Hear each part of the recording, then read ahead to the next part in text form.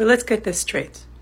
Not everybody responds to trauma in the same way. In fact, there are two different categories of ways we can respond to trauma. But there's something really important about both because they share one important thing.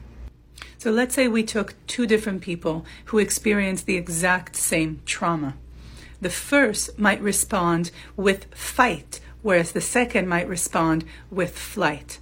Fight might look like sabotaging. It might look like trying to keep everybody around me all the time. It's kind of a moving towards, it's an action.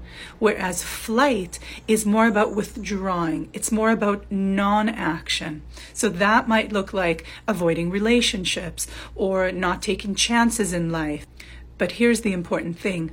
Both fight and flight, both types of trauma response have a similar purpose.